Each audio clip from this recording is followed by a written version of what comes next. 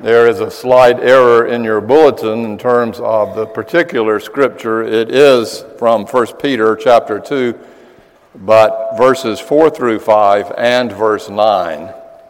May God open up to us an understanding of this word. We are invited.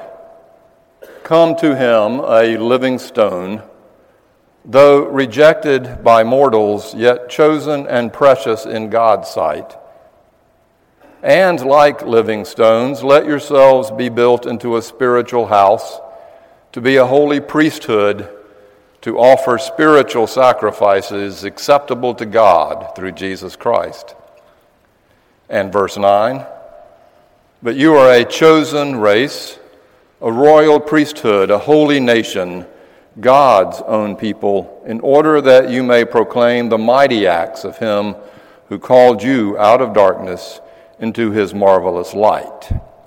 This is the word of the Lord.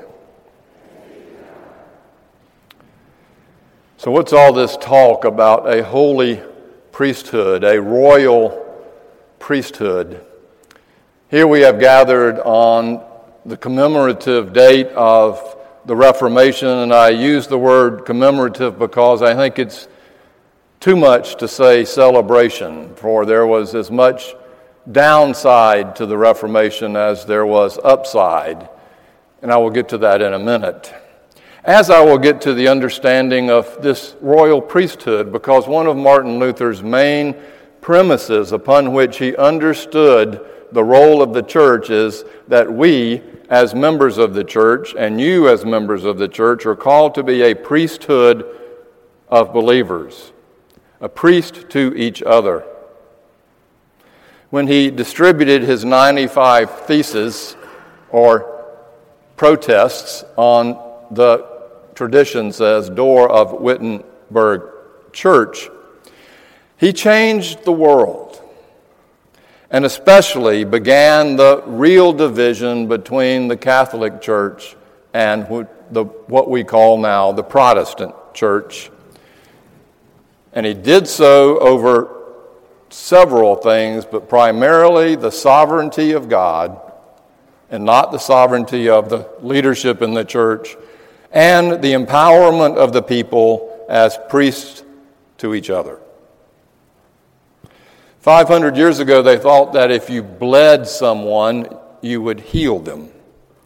Women were taught that, excuse the language, spreading dog urine on their face, that they would alter the effects of aging.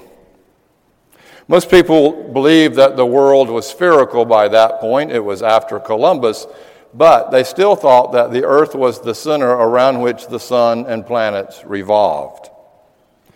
500 years ago, there were basically two churches, the Eastern Orthodox Church and the Western Roman Catholic Church. Both of those churches were managed, governed, and even controlled by a hierarchy of leaders, starting with the priest, bishop, the Catholic Church, cardinal, and ultimately with the Pope. Both of those churches gave most of the power to the hierarchy and ultimate power in the Catholic Church sense to the Pope and the Church. On the local level, priests had plenty of power, and they could determine who would gain access to God through whether or not they would be baptized, or whether they would receive communion, or whether they would find themselves blessed at their death. It was clear from the hierarchy that the more that you gave, the closer to God you would get. Ultimately, coming to its focus in this thing called an indulgence, which meant if you gave enough to the building campaign or to the church, then you would receive an indulgence from the cardinal or the pope or the bishop that said you would be saved for all time. You did not have to worry about your eternal salvation. So 500 years ago, on October the 31st, All Saints' Day, or Halloween for us, a young German priest named Martin Luther turned the whole institutional foundation of priestly power on its ecclesiastical head. We call it the Reformation.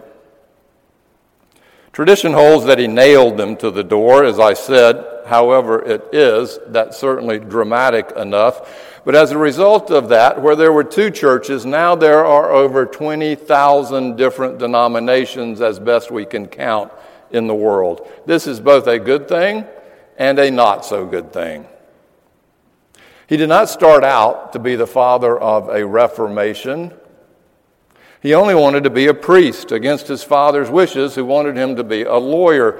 But he joined the Augustinian order, celebrated his first Mass, and was so awed by the mystery of it all that, along with the weight of his own guilt and crisis, he came to some kind of a fit in the choir in the balcony and fell over crying, "It's not me!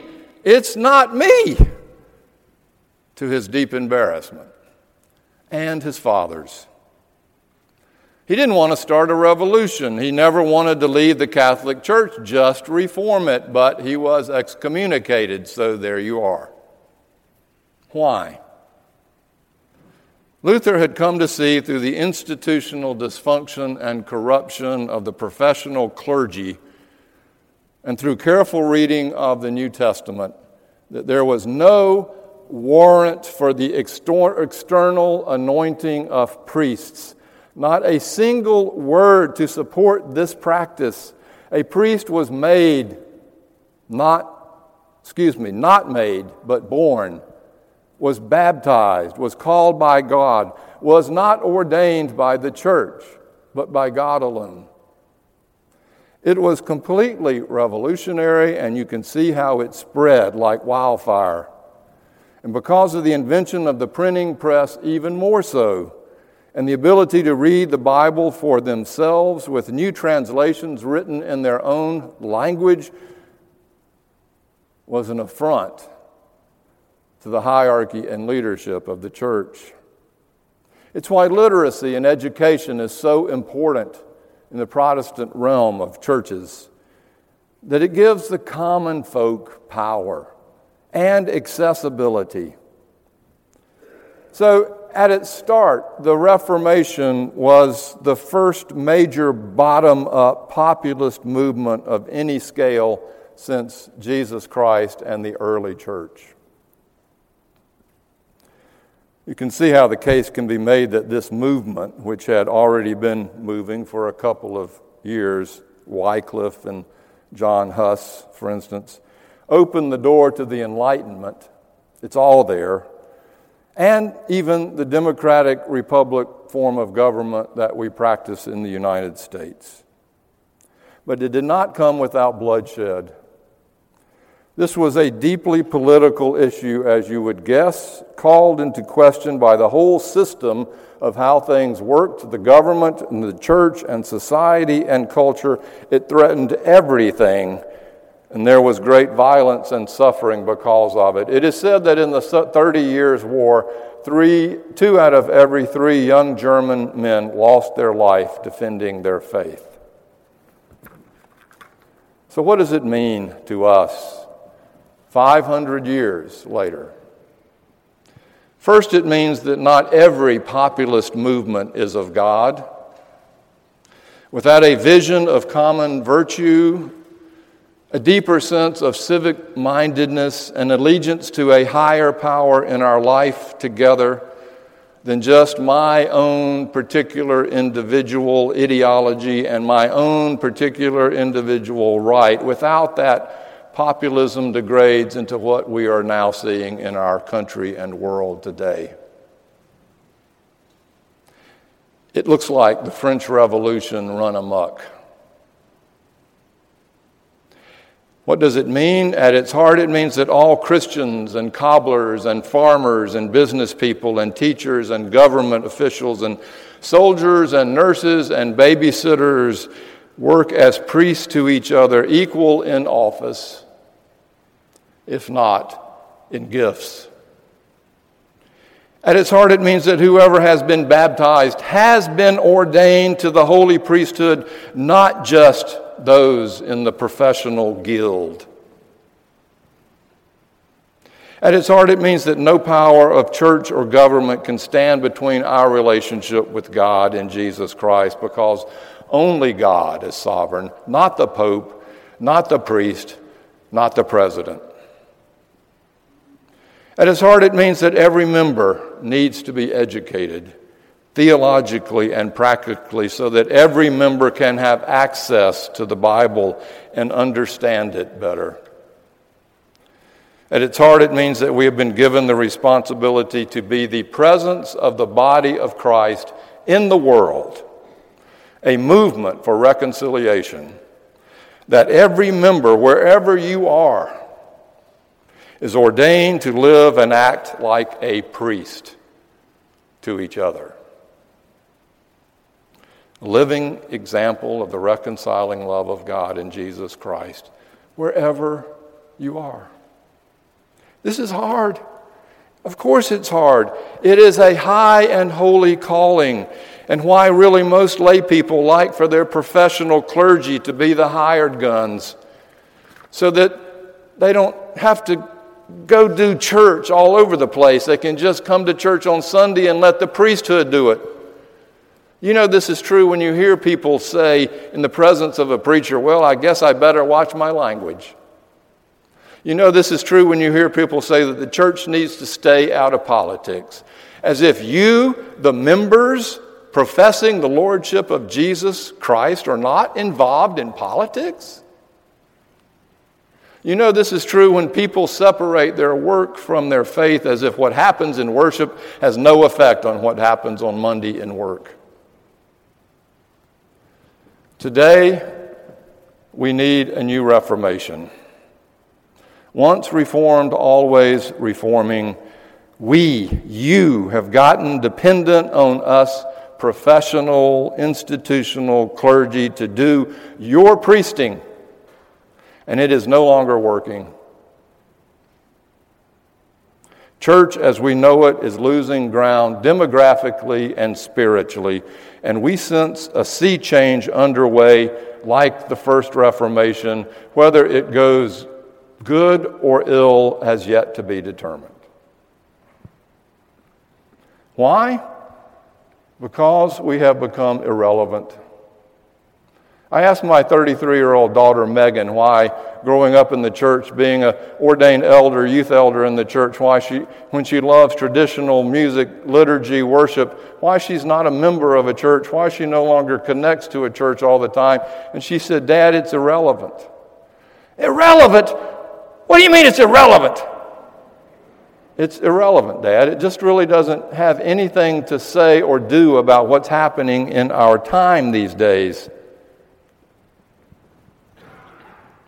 What she meant, I think, is that we become too institutionalized, too professional, and too hypocritical. Under the Urban Dictionary for Protestant, one definition says, member of the religion that broke off from the Catholic Church many years ago basically vandalized the Bible, adding and deleting writings as they please, despise the Catholic Church and its teachings of saints, have been known to think they are better than anybody who isn't like them or a member of their church, believe the Catholics are going to hell along with the Jews, Orthodox, African Americans, and homosexuals. They have criticized the Virgin Mary. They try to humiliate Catholics as much as possible and usually end up getting hated by everyone even more. Ouch! Really? Now, I have to say, that's not this church as I know it. But apparently it's the church that is being revealed to the people out in the world as they see it. What happened? What happened? We gave up our Protestantism. We are no longer empowering from the bottom up. The young people today see it. They have no faith in institutional religion or any institutions for that matter. Instead, they claim they are spiritual but not religious. That is populism. If I had my way, I would preach every sermon from the floor.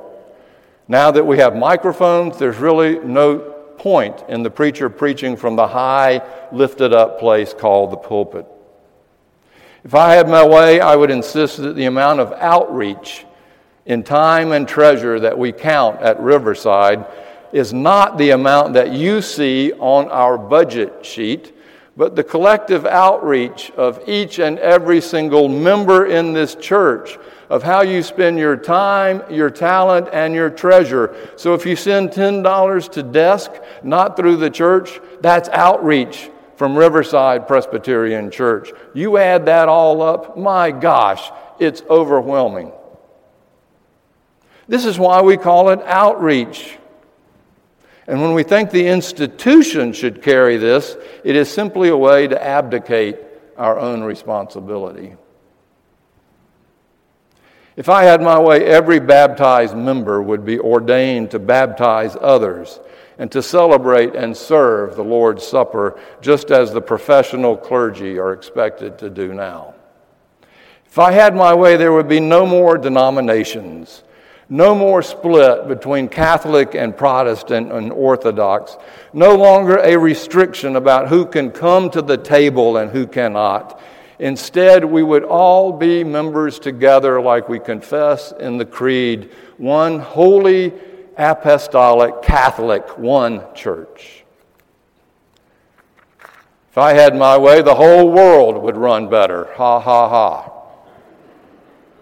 If I had my way, the institutional and program demands of the church would be reduced tenfold, because we would no longer think in terms of what we need to do here to attract people into the church. The only question that matters is, what do we need to do here to equip our members to go out of this church into the world and be priests to each other? We do that through equipping them in worship and education and fellowship and pastoral care. That's the only reason for our budget demands. Every dollar we spend, every minute we meet would be in order to answer this question: what does the institution of Riverside Presbyterian Church need in order to equip you, the members, to be priests of reconciliation in this world? Then there would be no question of whether we are relevant or not, for the reconciling power and love of Jesus Christ would ever be present and meaningful and relevant wherever you are, through each of you.